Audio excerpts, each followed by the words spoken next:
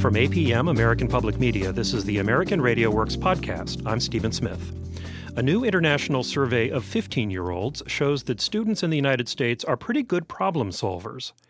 The Program for International Student Assessment, PISA, gave the test to 85,000 students in 44 countries that belong to the OECD.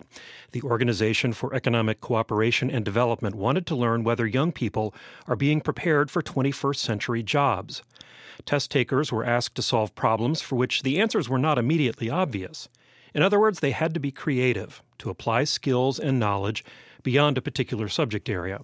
On the podcast this week is the chief author of the report. He is Francesco Avisati. He is an analyst for the OECD, and he joins me from Paris. Welcome to the podcast. Thank you. I understand this was the first time that the PISA test looked into problem-solving ability. Why did the OECD decide that this was an important question to ask at this time? Now, when you think of today's 15-year-olds, they will have to cope with a changing environment. Many of them will work in jobs that do not even exist today. They will have to use tools to which they had no introduction in school. So the aim of school, really, perhaps more than ever before, is not just to learn for school, but to learn for life and to be able to learn and engage in unfamiliar situations and to solve problems that you have never seen before.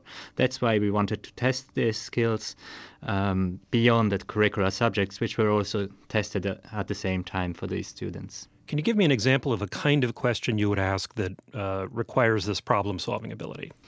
Yeah, so in a typical task, you have to imagine, for instance, that you just arrived at a hotel. The room is way too cold for you.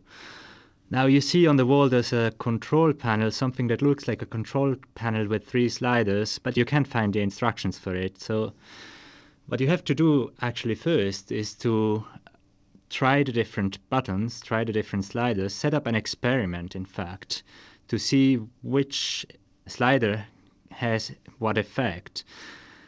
Once you have done this, then you will be able to lower the air conditioning and to solve your problems. A good problem solver in this case is someone who has a systematic strategy to explore each button in turn, to try out each combination, come up with all the different hypotheses and test them in turn. That's actually where the best countries excel. A bad problem solver just pushes the different buttons, hopes for some effect that goes in the desired direction, but is not able really to learn from it how to control a complex system. Now, the PISA test has long tested the subject areas, and the United States hasn't done as well as a number of other countries on sort of subject area reading, math, and that kind of thing. How did it score? How did the U.S. score relative to other countries in this problem-solving realm? The United States scored slightly above the average of the 44 countries that took part in the test. That means that they did better than one could expect just based on their performance in the core subject areas.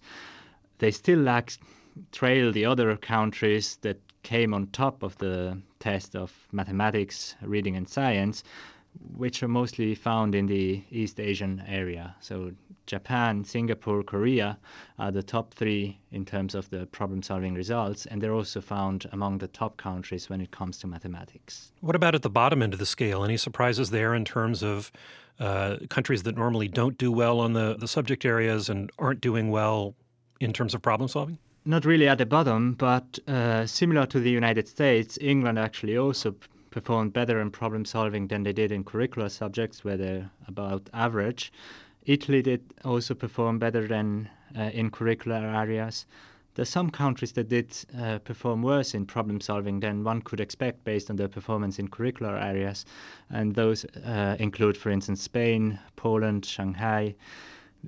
Shanghai still is above the US, but now is actually much closer and performs about at the same level of the best Canadian provinces, for instance. Is this kind of problem solving something that you think is primarily taught in schools, or could there be a societal sort of phenomenon going on here as well? We have to think of these tests as a test for 15-year-olds. So 15-year-olds certainly spend much of their time actually in school. And in fact, a lot of things that you learn at school are very useful in this test. So to come back to the example I gave before, it is testing whether when students see an experiment in biology class, they also learn how to set up their own experiment when they have to understand cause and consequence in a completely different context. So logical reasoning, drawing conclusions from the evidence, these are all skills that you learn at school. Now, it's also true that depending on how much society puts value on these kind of practical skills, and in contrast maybe to learning curricular subjects, some of the differences that we see across countries in terms of the performance may be explained by this. And one interesting fact that we see is that social background actually tends to matter less for performance in problem solving than for performance in mathematics. We interpret this as evidence that, in fact, opportunities to learn how to solve problems arise in all kinds of social contexts and all kinds of environments. There's no need to have a strong academic background in order to give your kids experience with solving problems and learning from unfamiliar situations. What did the survey say about relative socioeconomic status? So the survey still shows that students who come from poorer background tend to perform less well than students from better backgrounds.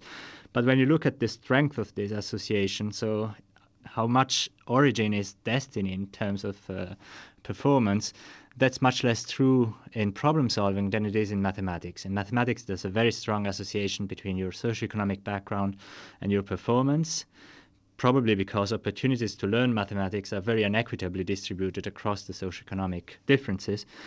Whereas opportunities to learn problem solving, they can also occur in poorer background, but on the whole, still, we see that on average, it's not possible to actually be a good problem solver without also having learned the subjects at school. So the relationship still is one that shows poorer results for the more disadvantaged students than for the more advantaged students. Probably because disadvantaged students have not access to the best schools and to the best education opportunities where they learn those problem-solving skills in addition to the subject knowledge.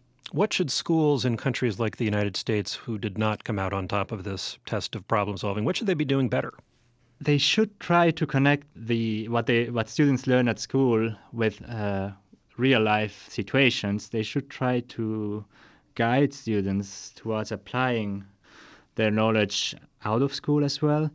And this is possible if they model solution strategies and if they make them explicit when they are taught in school, so that students recognize when these patterns can be applied outside of schools.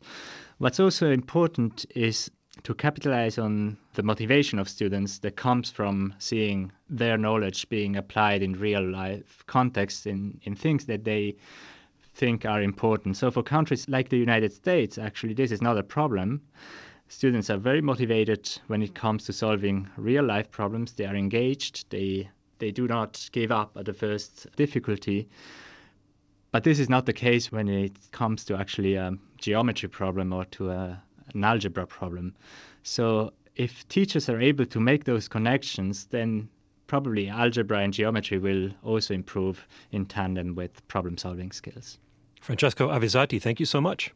You're welcome. Francesco Avisati is an analyst for the Organization for Economic Cooperation and Development and author of a new survey of high school students' problem-solving ability.